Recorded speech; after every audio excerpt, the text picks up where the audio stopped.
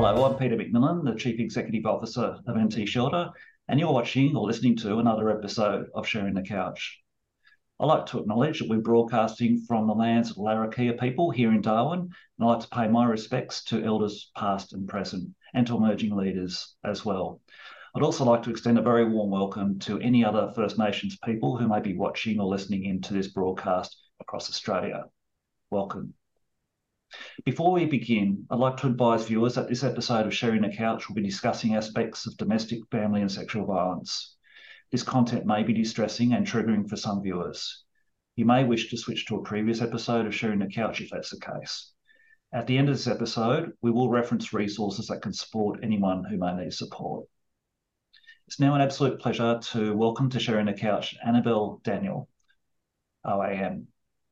As CEO of Women's Community Shelters, Annabelle Daniel has worked with local communities around New South Wales to establish and open 5 shelters in as many years at Hornsby, Forster, Castle Hill, Penrith and Bayside.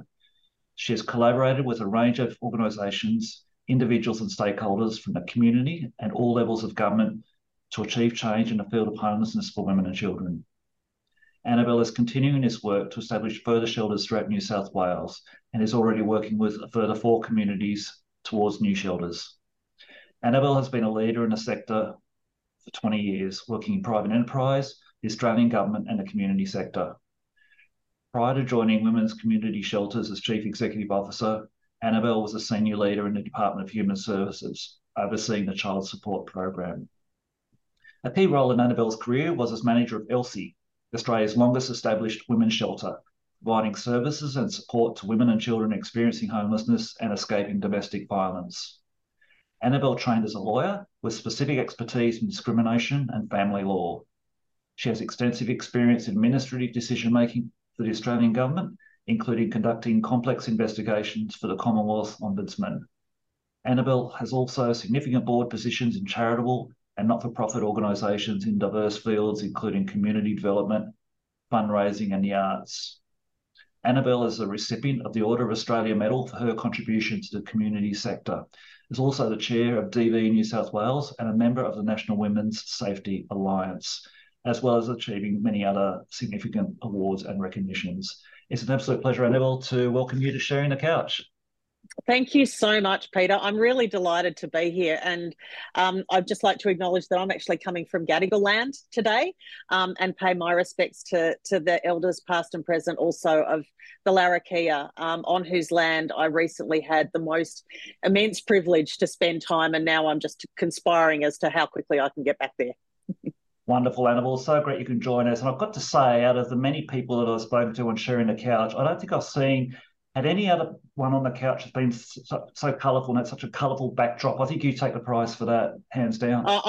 I'm really happy to take the prize for that. It's actually one of the things that that I use to keep me. Colour is something I use to keep me positive and optimistic in the space that we work in, which is, you know, not always a positive and optimistic space. So well, I know that Kate Colvin and David Pearson probably get the prize for the most colourful glasses, but you get the best backdrop by a long way. Annabelle, thank you for joining us. So can you tell us a little bit about your story? So I mentioned in the opening words that you're a trained lawyer. Can you take us through, you know, your final years at school, thinking about what impact you want to do for a career? You went into law? I went through about 16 different phases of things that I thought that I wanted to do. You know, when I wanted to be a marine biologist, when Jacques Cousteau was all over the telly. I wanted to be an astronomer. I wanted to be a languages teacher. But then it was actually my best friend, who is still my best friend, who decided that she wanted to do law at the end of uni. And I thought, oh, she's really cool. I really admire her. I'm going to do the same thing. And it ended up that she didn't do it then, and I did. And so it was really interesting. But I did gravitate towards, you know, I think what have what tend to be seen as the more social justice kind of subjects, you know, the discrimination in the law and family law. But I did get very sucked into the idea that the way to be successful if you're a law student was to go and work for one of the big firms.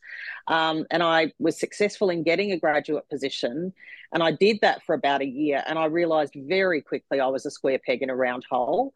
And so I kind of pulled the pin on that, and really had quite a struggle career-wise for a few years, and just went back to something I'd been doing while I was at uni, but did it full-time instead. And it wasn't until a couple of years later that I actually joined the Australian Public Service and really put that law degree to use, working in the Child Support Agency in and around issues of the transfer of maintenance between separated parents. You know, whenever you're dealing with people's money and their kids, you're obviously right at the heart of some pretty sensitive topics. And obviously domestic and family violence played a role there. So I wrote some policy, learnt an awful lot about service delivery, and then went to the Commonwealth Ombudsman for a while after that. And it was out of that opportunity that the LC one emerged. Yeah, I'm really keen to talk about Elsie in just a moment. So it's interesting when you mention you realise you're a square peg in a round hole. It's not a very nice feeling. I think a lot of us have been in those situations throughout our careers before, and important, I guess, to have the courage to recognise that and say, I need to make the change rather than keep doing what we know isn't good for us. I think so, and I think, you know, if I look back now, that's probably a little bit of a theme. I've always been reasonably good at taking the risk in making a jump from something, because I just know very much that you regret the things that you don't do more than the things you do. You know, you've got to put yourself in the way of change, and in the way of exploring opportunities. And if you back yourself, you know, good things come of it. And when you're in that stage, and that was early on in your career, I guess, and that's a very successful outcome to be working for one of the big law firms. Obviously, you know, that's a pretty significant achievement in itself. And at a young age, I'm thinking, you know, do you have those moments where you're wondering, am I the problem, or is it the culture that I'm working in the problem? I know, without necessarily going in, because a lot of people make successful careers in that, and they're a great fit for that, and some people aren't. What was some of the thinking for you in there? Was it around beliefs or culture, or it was culture without question? And I just remember like a couple of incidents, you know, like I remember there was a wonderful female senior associate who I was working for in this firm, and she had a lot of humanity about her, and it wasn't uncommon for me to walk past her office really early in the morning and see her crying. And, you know, in another incident, we had like a really senior partner who came into, you know, there was a bit of a seminar for some of the new people, and he was standing up the front, and he said, right, well, I've got this paper here from the St. James Ethics Centre, and what it said is, it says that, you know, lawyers should really give a thought to the social justice outcomes of what they're doing, and should have a view as to the impact of what they're achieving with advocating for their clients.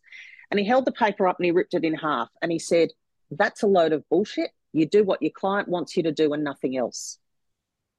And I think it was at that moment that I kind of spun around in my chair, and I just knew I was in the wrong place. That's pretty stark, isn't it? It's interesting you mention the Vincent Fairfax Foundation. I remember I was on Groot Island in the late 90s, and we did some work with Simon Longstaff and the foundation with leadership programs, and I really value the connection that he made with ethics in business and ethics in leadership. And you've written about kindness before. I mean, I think you said, I don't want to misquote you, but I think you said there's a lot of smart people in the world, but there aren't probably enough smart and kind people. And just that powerful story that you just told then, I mean, there's something wrong, isn't there, if we can't be effective in business, but also recognising the need for empathy and kindness as well. Absolutely. And I also sort of think there's a really powerful question in there about the ethics and whether the ends justify the means. You know, we have to, people sort of think sometimes, I think that, you know, community sector organisations must all be perfect because we're all working towards good ends. And I think sometimes we really need to have a think about what cultures we're establishing within our own organisations, you know, about how to be kind, how to be supportive.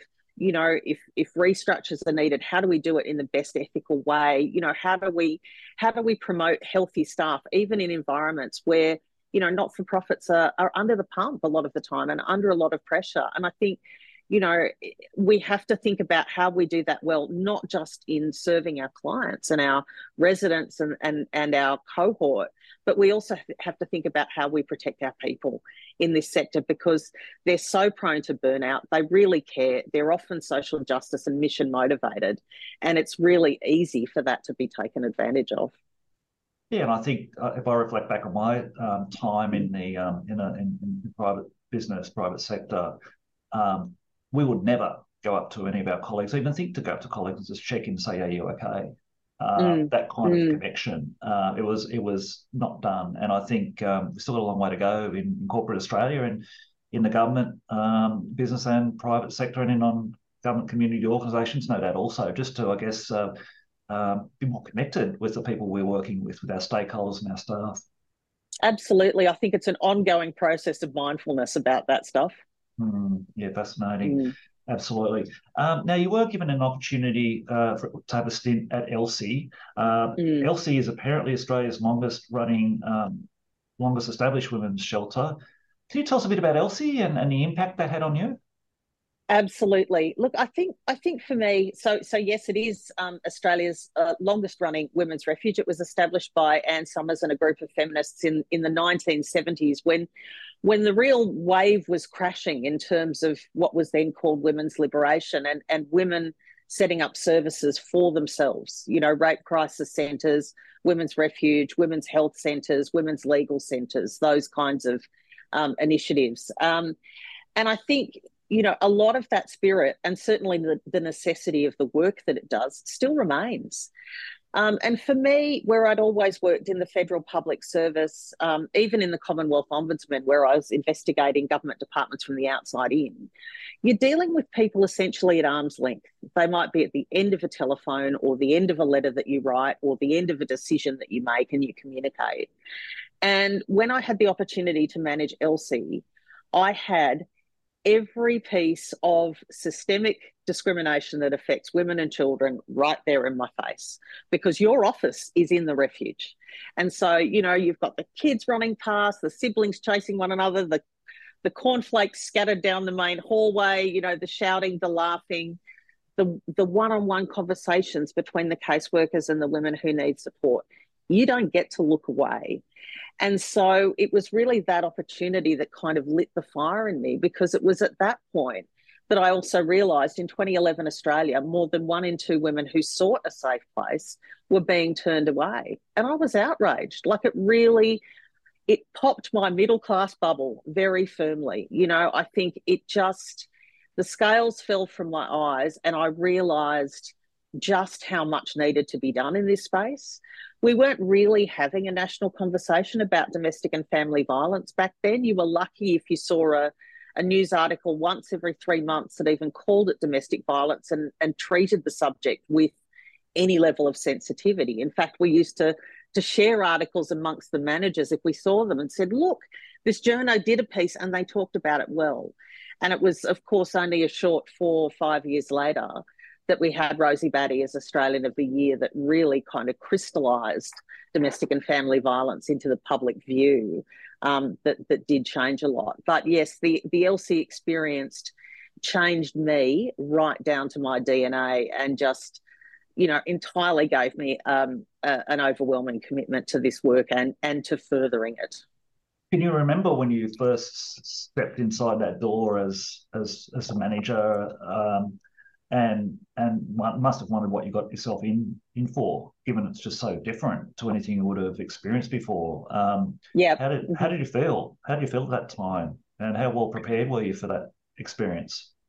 Look, in retrospect, I remember, and here's something funny that I don't think I've ever talked about before, but I remember going there about a week before I was due to start, and just sitting outside in my car and actually getting really emotional and just thinking, please let me do a good job here. Like, let me do a good job. If this is where I'm meant to be, if this is the work that I need to be doing, just put me on the, universe, whatever, just put me on the path to actually doing a good job here. And the learning curve was rough and it was steep. and there were an enormous amount of challenges, and I sucked every bit of knowledge out of that experience that I possibly could, good, bad, neutral, and really took that opportunity to learn as much about this space as I possibly could. And ultimately, it set me in pretty good stead for when women's community shelters came along. Yeah. And did you Mm. have support then? Did you have a support network or peers or colleagues that could help you? Because it can be quite isolating, some of those roles in our sector, can't it? Yeah, they can. I mean, look, leadership can be a really lonely journey. And I think particularly in the CEO, you're often at the pinch point of two triangles. You're here, and you've got your staff down here who look to you to set the support and the culture and the mission of the organisation that you're leading. And up above you, you've got the board and the external stakeholders that you have to manage and wrangle, and who also bring their own pressures to bear on you. So, being the fulcrum of those two triangles can lead to a very, a quite lonely role. And so I think those external support networks are vital. I had them then. I had, obviously trusted confidants both within the sector and outside that I could debrief with. But it was a steep learning curve, but one that, like I say, I sucked the marrow out of every moment in that opportunity to learn. Mm. It's interesting also you mentioned that it really caused some outrage for you when you heard when you discovered, I suppose, that one in Mm, every two Australian women presenting for shelters have turned away. What's interesting to me about that, and of a similar experience when I came to the Territory, you don't really understand just how things and how challenging things can be until you're actually working in the space, living and breathing it. mm, mm. And me too, from Middle Australia, we don't seem to really have a good grasp of that, do we? Until actually confronted with it, just how bad Yeah, some of these things are that we're facing. yeah, and I'm not ashamed to say it actually made me angry. Mm. And I think and you and I had the opportunity to meet at the amazing conference that was recently held on Larrakia country in Darwin, and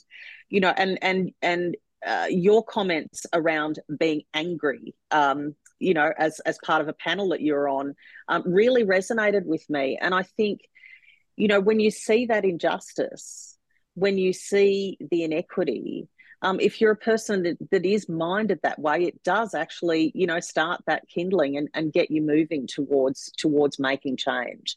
I'm very much in favour of using that as fuel to purposeful action. And Annabelle, in terms of that stint that you had at LC, Mm, I think it was around 12 months, I mm. understand. So do you feel in that time, it's not a huge amount of time, but still you absolutely immersed yourself in that experience and took the marrow out of it, as you said, which is just brilliant. Do you feel that you're able to leave a legacy there? Um, I think so, in the sense, I mean, that we had some. The really disappointing thing was that about a year and a half after I left, um, there were some huge changes in New South Wales about the way that contracting was done. It was known as the going home, staying home reforms. And where the sector had kind of been funded on a hodgepodge model that wasn't really planned in any particular way, what happened was it sort of sucked up and redistributed all of the funding on a district by district basis. And it knocked out a lot of the specialisation that was in the sector, particularly around domestic and family violence expertise. And so ultimately, Elsie came out of feminist management for the first time in its history and was given over to a large church-based, a faith-based organisation to run. And in a sense, the positive that's come out of that a decade later was it fired up public understanding in New South Wales about the vital importance of women's services and specialist services in the domestic and family violence space. And ultimately, that was the path that I took in growing women's community shelters later. So, there were absolutely seismic events across the whole sector fairly shortly afterwards, which, you know, it reminds me of that. There's a saying that the Chinese character for disaster and opportunity is actually the same symbol. And a friend of mine talks about disaster-tunity, and when I reflect back on that time, I think about that, Yeah. because it was terrible for a lot of the services and the loss of services at that time and what had been established feminist practice. However, that disruption provided an opportunity for a new niche work to emerge, and foregrounding the importance of that work in the response. Fantastic. And in terms of the opportunity, you've moved to women's community shelters as CEO. So for those of us who may not be that aware of the organisation, I take it then it had been established for some time beforehand, or was it a new organisation? No, there was a really interesting story there. So when I was coming towards the end of my time at Elsie, I got a survey through from a new organisation that was being founded by a board. And the board had just been set up, and it was women's community shelters. And they wanted to get a bit of a lay of the land across the shelter sector as to whether there was a demand for more services and what these standalone services needed. And so I'd answered that survey. And as a result of doing that, I got to meet with the board of women's community shelters that were a few interested people, some of whom had worked to set up an independent shelter in Manly in New South Wales.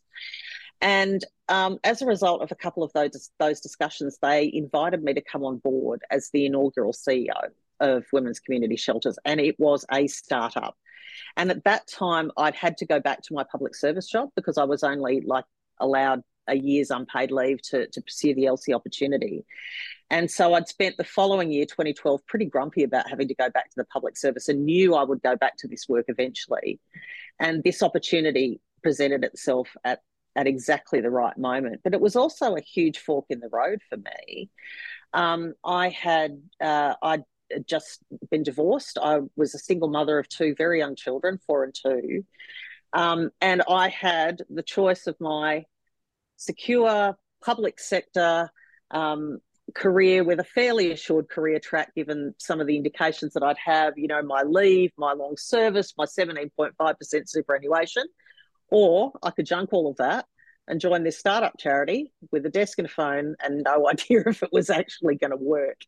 And so I really, really took a risk there, because I'd also just taken on a Sydney mortgage, which is absolutely no fun at all as a single parent. And so I knew that I had bitten off a really big chunk and would now have to, chew really fast.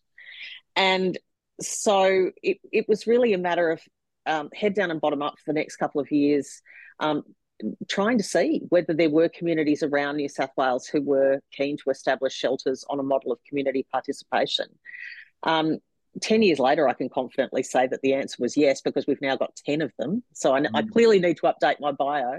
I was going to say, I'm sure that would have been out of date. When I was reading it, I was thinking, no, there's more than that now. Yeah, we've doubled that.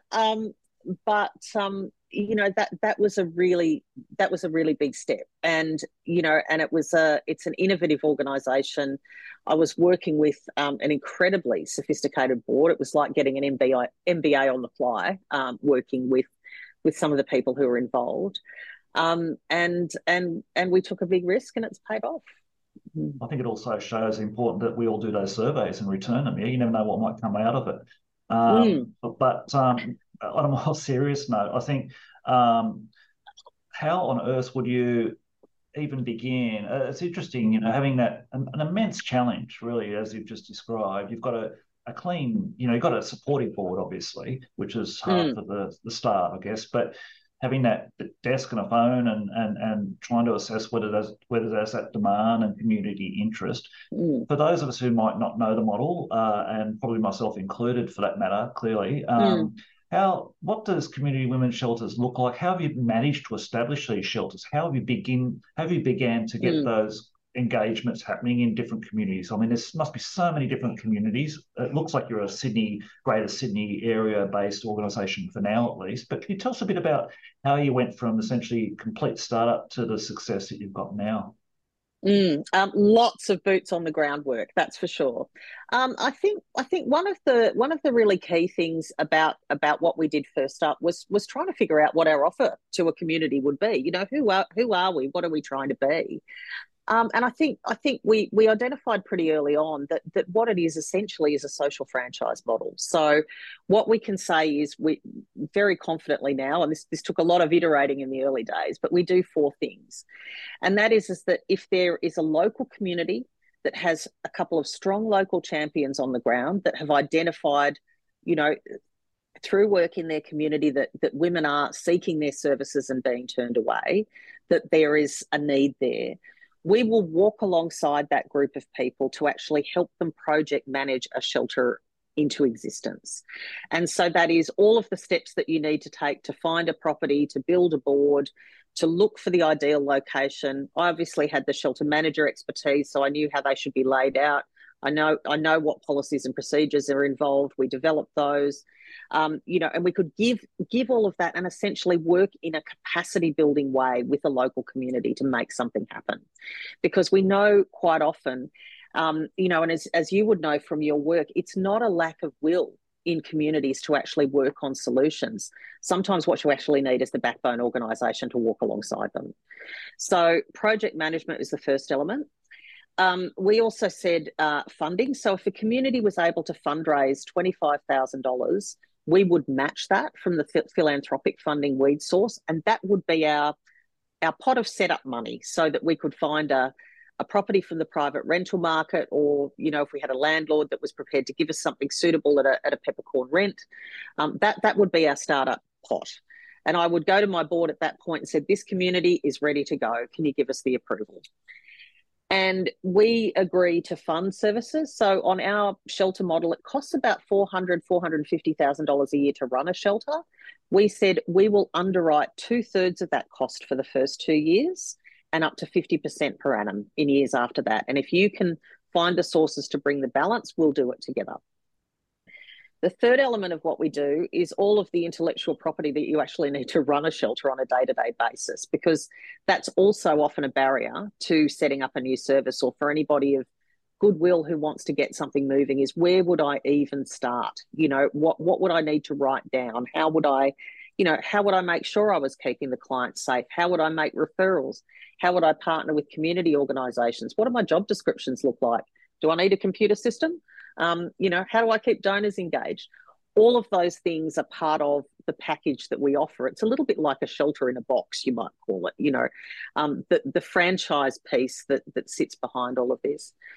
And the fourth element that wasn't there at the beginning, but is certainly very much there now, and what we're building every day and with every shelter we add, is joining the network, being part of a larger family. So, we provided board training, governance training to new community board members. We provide ongoing best practice forums for the shelter managers who manage our shelters, child support forums for the child support workers who work with families, any fundraising forums for for fundraising board members or paid employees of our shelters.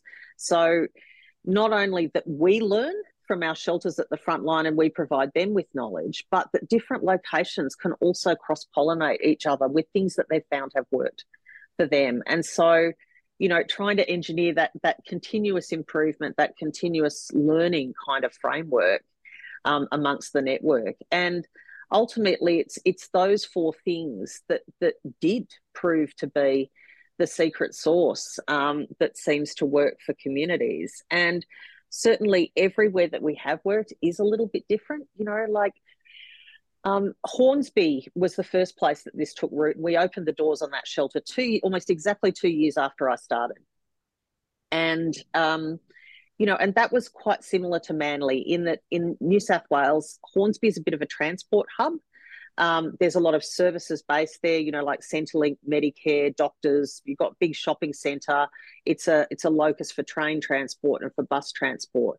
And it's actually surrounded by higher socioeconomic areas, which have got things like good volunteering, good service clubs, people who are invested in their communities, the kinds of people who would put their time and effort into establishing a local service. And so we've developed this kind of pattern of knowing what ingredients are going to be in a location to make it work. And over time, we've kind of flexed the boundaries of that a little bit to give something a go. But I think always being open to innovation and being open to, to take some risks to create something good is something you don't often see in this space, and something that's just incredibly wonderful to have permission to do in an organisation like this. It's a fascinating story, and I'm wondering, being a startup as well, how you would attract interest from donors and philanthropy in terms of the outcomes that you're able to deliver, and in a situation like that, is it because you're able to demonstrate social outcomes or value, or are there philanthropists out there that just understand the value of this work and the ethics behind supporting it? Yeah, look, a little mix of both. Actually, we had some startup funding from a couple of philanthropists, and in fact, the Vincent Fairfax Foundation was a contributor early on, well as the Hunt Family Foundation. One of our board members made a contribution. We also had access to some federal government homelessness innovation funding that was. I think it was Labor government 2011, and that was to essentially provide the frontline funding for the first shelter that we were able to get established on this model. So having a little bit of funding in the pot as a startup really helped to, ensure that we weren't just focusing on fundraising to start with, but to actually gave us a foundation to kick off with the real work of what we were supposed to do. So that was incredibly helpful. And look, success breeds support. When you show people that you are moving the needle and you can show tangible progress, then I think that becomes a really compelling story for philanthropists. And fortunately, a lot of people who understand business understand our model. Like the people who I talk to, who often have been quite successful in business, have an intrinsic understanding of our model and the way that it works. And so that has been helpful over time.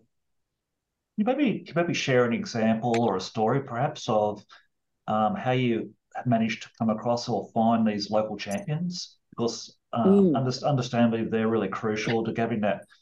You have to walk alongside the right people, I guess, or people who are able to really, I guess, deliver, make the contribution that they're, I guess, flagging and are committed. Can you tell us about how you have managed to find some of these people?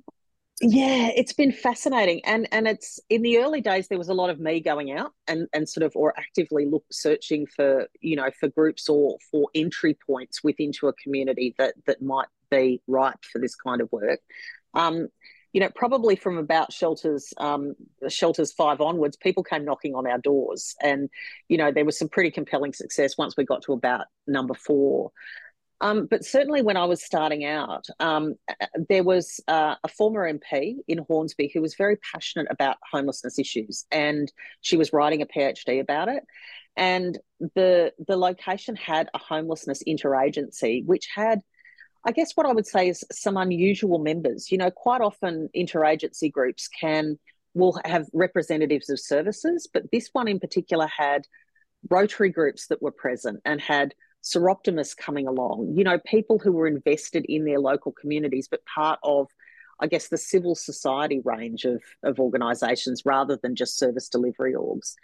And it was out of that group that we actually found a local champion who in the first instance was a man, who said he would take on the role of chair of that steering committee. And so, in Hornsby, we built a nucleus around that group of fabulous people. In fact, one of the amazing men who was involved, Dick Babb, has done a lot of work in community in Hornsby, and I was just corresponding with him on email yesterday. In, for example, Foster, which is a community about 4.5 hours north of Sydney, I actually saw a newspaper article. It was like the Taree Times or something, or the local newspaper, and it said community desperate for crisis accommodation. Just a snippet in the paper, and they already had a housing action group. And so I made touch with the woman who was the head of the local neighbourhood centre there and said, hey, this is what we're looking to do. Can I come and talk to you? And she did. She said, yes, come up. And the first meeting, I'll never forget, it was in this, the little neighbourhood centre that you can imagine pretty much anywhere in Australia, which has a dusty back room where there's a fridge that sort of makes weird noises, and there's, there's teddies and donations and files and boxes overflowing, and you're having the meeting in this room with all of these amazing local people. And that's where that conversation started. And less than 12 months later, we had a shelter, because those people were already there. And that kind of story is replicated in every single one of the 10 shelters that we've established. And every one of those kinds of conversations is a little bit different, a little bit unique, but equally special, and will always, it's those little nuggets that I just hold on to really tight and dig out on the tough days, because that's the stuff that really makes the difference. It's those kinds of moments are Margaret Mead. A small group of committed citizens is the only thing that can ever change the world, and I've watched it happen. Yes, that's amazing, isn't it? It is like the song, isn't it? From little things, big things grow. In terms of, you mentioned before that the shelters are a little bit different, say between Hornsby and Manly. So I guess what might some of those differences be? I mean, are you trying to get the same sort of rules in place in terms of how long women are able to stay at the shelter before the other options kick in, or do they have a different look and feel when you walk inside the door? I mean, where are you looking at taking that business model? Of course, it's proving to be successful. I guess if a community says they're interested, do you have a preconceived view of what it needs to look like on the ground? In terms of providing crisis accommodation, I would say yes. That's the that is the model. We in working with communities on this model. Look, that said, we also do meanwhile use housing, and transitional housing, which is something that evolved, from some amazing work that my deputy CEO did in about 2018, and which builds out our model. But I think the really powerful thing is that we also learn from communities. Like Great Lakes, for example, said, right, I can tell you what we're going to need here. We're going to need a women's and children's service. 50% of our clients are going to identify as Aboriginal, and most of them will be leaving domestic and family violence. And within 8 weeks of the shelter being open, those stats were proved. That was exactly. So listening to communities about what they need and who their client groups are going to be, and tailoring the expertise that we recruit is incredibly important to be able to deliver a community-based service. But that said, we have some baselines around best practice, around client management, around the computer systems that we use and the way that we measure outcomes. But all of that, like if you looked at a shelter from the outside, you would never know that there's sort of this intel piece that kind of sits underneath it. I think of us like, we are a bit like the processing chip that sits inside a computer, whereas you can put whatever name that you want on the outside. And what we're doing is we're helping that local service be sustainable, and we're providing them support. So if they do have a crisis or an HR issue or a fundraising issue, that we are that safety net underneath that makes sure that the entire service isn't compromised because they've had a hiccup, which we know can be a problem for small standalone community organisations when they hit big roadblocks. So, that was the other element of what we're trying to do. So there is flex, absolutely, in our model.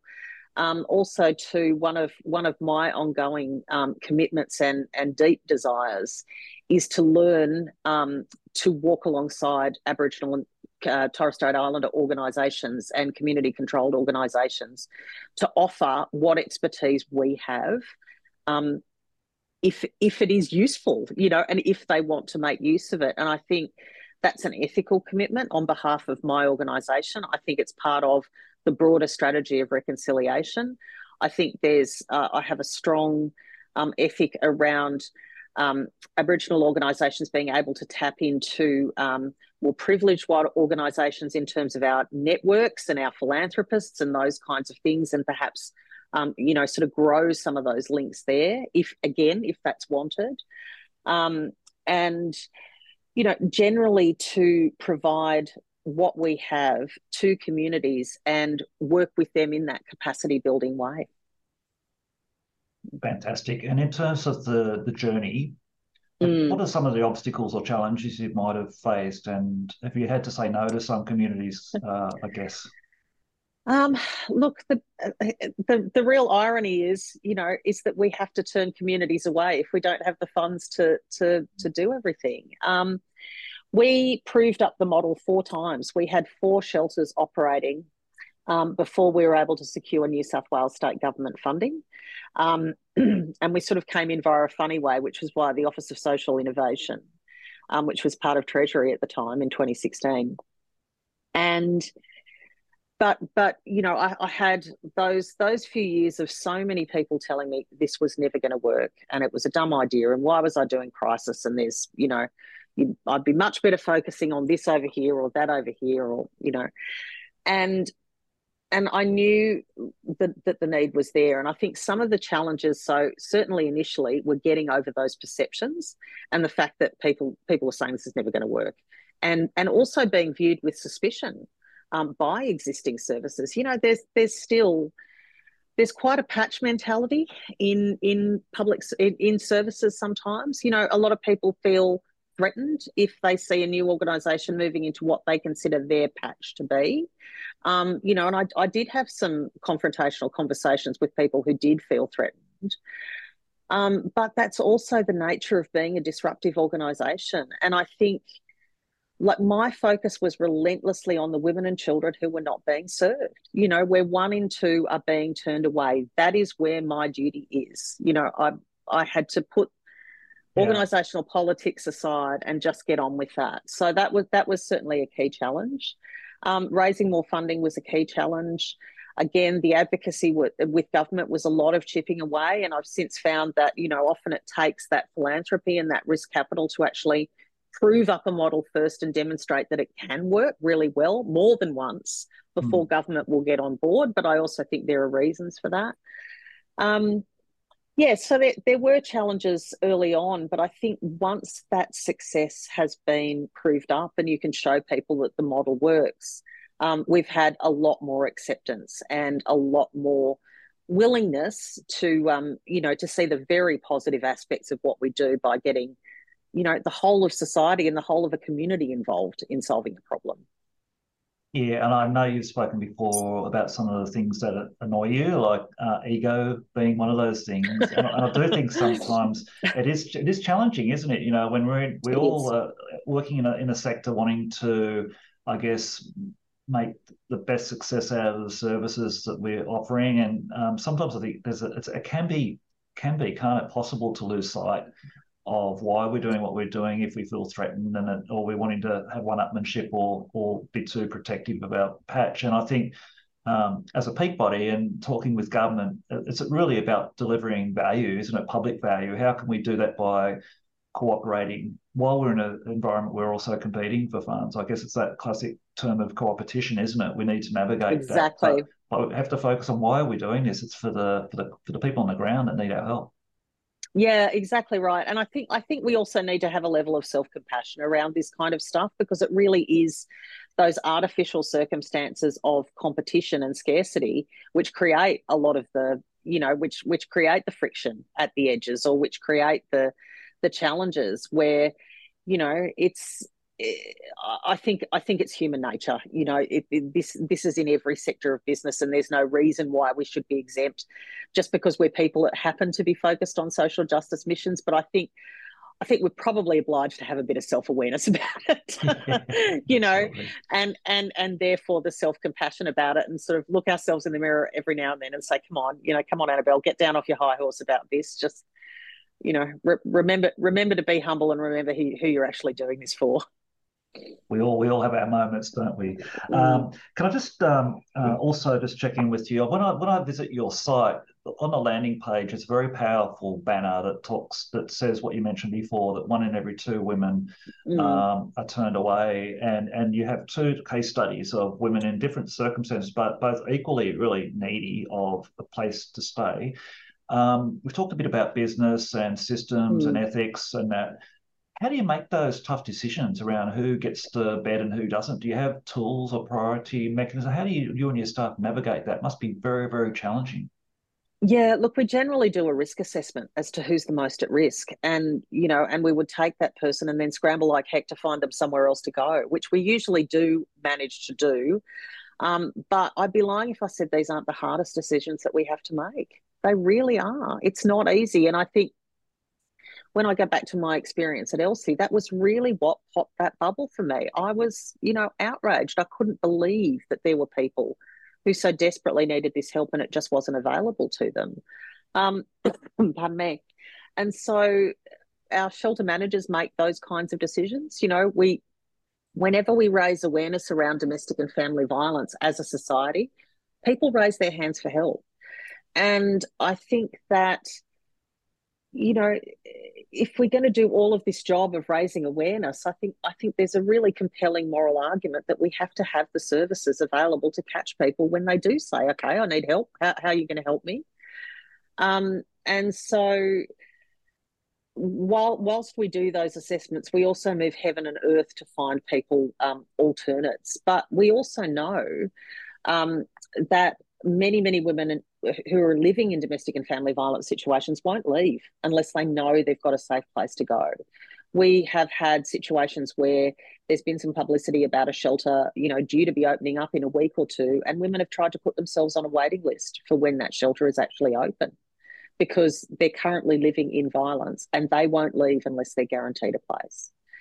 And so those are just the ones, when we talk about the 1 in 2 figure, we're also talking about the women who know that they can ask for somewhere to go. So it's really the tip of the iceberg there, because there is also a lot of, a lot of experience out there of people who might be living in domestic abuse or coercive control, but they haven't identified it as such yet, or they simply don't know that these safe places are available to go to. So, the awareness raising work that happens means that we do have to make these choices, and that's why I'm so keen to see our network expand where it is wanted and across Australia, because it does empower communities to respond on the ground to that help. And do you think in your state of New South Wales and perhaps elsewhere across Australia where we're starting to see any progress? There's around exit points for women in shelters such as yours into more permanent, stable housing. I know there's talk finally of having more housing delivered under federal government programs when that gets through the Senate, and there's been recent announcements about each state and territory receiving a certain amount of funding, housing rather. Are you seeing an understanding that I guess your clients are a clear priority cohort for providing more options for women when they leave the shelter?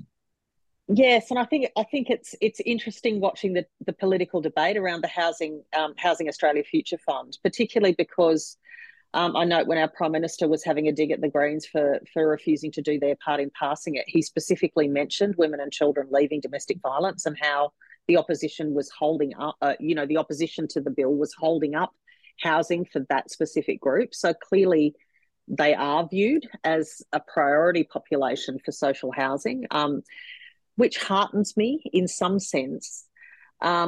Also, what I'm really concerned about, Peter, is the next couple of years.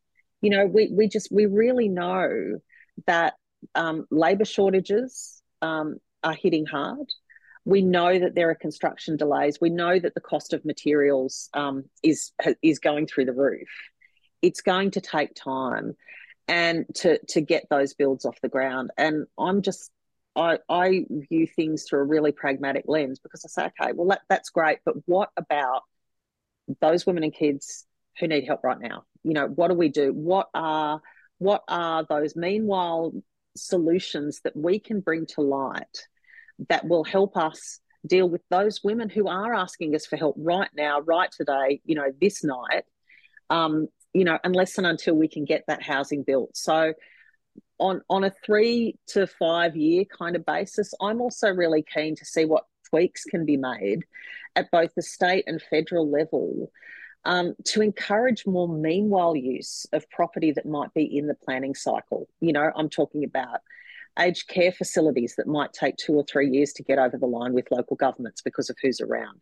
I'm talking about developers having bought up properties because they're doing a big redevelopment, but they've bought a line of things that they might not need a commercial rent return on for the next couple of years. I'm talking about church housing, or a former pastor's house that's on a church property that with a little bit of love could be, converted into a suitable home for maybe 2 or 3 families, with support. All of those kinds of options are things that I think we just need to make. We need to flick the default switch on that. We need to say, let's make it easier rather than not for landlords to offer the properties into these kinds of arrangements, because 2 to 3 years at an existing habitable residential property can make all the difference in the world for the clients that we serve. It's interesting, isn't it? I've spoken before about NRAS being, the end of NRAS coming, and those are properties that are, I know there are issues with that scheme. It's not necessarily a perfect scheme, but there are houses in Australia's system that are currently designated as being affordable, and they're coming out of the system when we need more. And there will be that period of time that we do need to find some form of meanwhile stay or short-term accommodation to bridge that gap. So it is going to be a very rough couple of years. I'd just like to finish, I guess, Annabelle, if we can, in terms of some of these things that have been said and written about you and acknowledged in the recognition you've had about your successful leadership and being a strong entrepreneur. Obviously, having empathy and being very driven by getting in there and getting things done. So that high drive and achievement. But you're also an optimistic person. So in terms of people who are watching this, who are working in our sector, it's tough. It's hard working in our sector. It's challenging. It can be quite harrowing at times. What advice would you give to people that are out there doing what they can, probably overworked? I know you've been in that situation before, working big hours, being busy. What sort of optimism or what words of advice might you give to people who are in our sector? Might be wondering sometimes, look, am I making a difference or is it really worth it? Mm. My advice would be firmly focus on what you can control. And that is, very much, if you're on the front line and you've got that client in front of you, give them your full attention for the time that you're with them, because that is the most powerful change that you can make. The accumulation of that time that you spend with people making a difference in their lives will add up to something. And I think for me, we started out with one shelter, and then we consolidated that original Manly one under our umbrella, and we had 2, and then a couple of years later we got our 3rd and our 4th. And I think the principle that I work with is patient urgency, and that is that the issue that we are dealing with is urgent and it's important, but we can address it bit by bit, and it does add up to something over time. And so it really is a case of, screen out the noise, screen out what other people might think about what you're doing. There will always be critics. Every time you stick your head above the parapet to say something or do something, someone will take a pot shot at you. That's just part of it. But if you're firmly focused on the right things, which is the good outcomes for the group that you are there to serve, then just stay on that path. And one last question for leaders, CEOs of our organisations out there that might be listening or watching. Can you talk about the difference and what it means to you in terms of working in the business and working on the business? Because working on the business, I guess, you've done a lot of that. You've had the boots on the ground in terms of making things happen from startup, but you've also had to do a lot of work with philanthropy, with governments and others. Can you talk a bit about that and about growth? Because I think a lot of our organisations around Australia are so busy working day in, day out with what they're trying to achieve on their mission, not necessarily having that much time to spend, to be frank, in terms of either growing the business or can you maybe talk about that, what that means to you? Oh yeah, look, I think look, the hamster wheel of productivity catches us all, and it's and I think one of the ways that I look at things in this sector, right, is that your job is never completed. You only pick the point at which you abandon it every day. Do you know what I mean? Like, it's never completely done. And so you pick the point at which you abandon it and then just get back to it, because the work will always be there and you will never, ever complete it. I also think it's really important not to make your job your whole hobby as well. It would be, I know that I would not be sustainable working in domestic and family violence and commenting on it if it was my whole life. I often get sent papers which I probably should read, or studies that, or people saying, look, there's a play on at the Sydney Theatre Company. Its theme is domestic and family violence. You should go and see it. It's on Thursday, whatever. No, actually, I'm not going to read that. I'm not going to go and see that thing, because I have to put a firm boundary in place that says, right, after this is my time, and that'll be my time that I spend with my kids. It'll be the time that I spend as a gamer, which I have been since I was 11 years old. I absolutely love gaming. It'll be the time that I'm, sort of taking a walk and looking at blue and green and mountains and trees and all of that sort of thing. And I think, to your question, that's where the working on the business comes in rather than the working in the business. Is I often find your creative ideas, your stretch thinking, your strategy, all of those dots start to connect, that kind of give you that space and that give you the biggest perspective when you actually step out of it. And so I'm a firm believer in drawing a line, and in switching off and not making your job your whole life. It's easy to do. It is. There's a very compelling argument for it, but you really have to have some firm boundaries, and ultimately that's what gives you, that's what creates the space for the practice of the strategic thinking. Annabelle, thank you for your time with us on the couch. It's been a terrific conversation. I've really enjoyed it. I'd like to congratulate you and your board and staff on the great work you do at women's community shelters. And I guess that growth trajectory which you've been on, growth sometimes can be have its own challenges, obviously, let alone doing what you're already doing. So I can only imagine how busy you and the team would have been, but making a fantastic impact, which has been recognised across Australia. And thank you so much for sharing your story with us today. Well, thank you so much for having me. It's a real privilege to talk to you and to be included on Sharing the Couch. So thank you very much for the opportunity. You've been listening to and watching Annabelle Daniel, Order of Australia Medal recipient, talking about women's community shelters and the great work they're doing down in New South Wales for women who are escaping domestic family violence. If you've enjoyed this podcast, please do check out other episodes, hit the subscribe and like button. That way, apparently, things like YouTube will recognise that people like to see our content, and we'll send it out to more people so others can get to see it as well. But thank you again for tuning in and watching, and we look forward to joining you again shortly. Bye for now. You've been listening to episode 10, season 2 of Sharing the Couch by NT Shelter.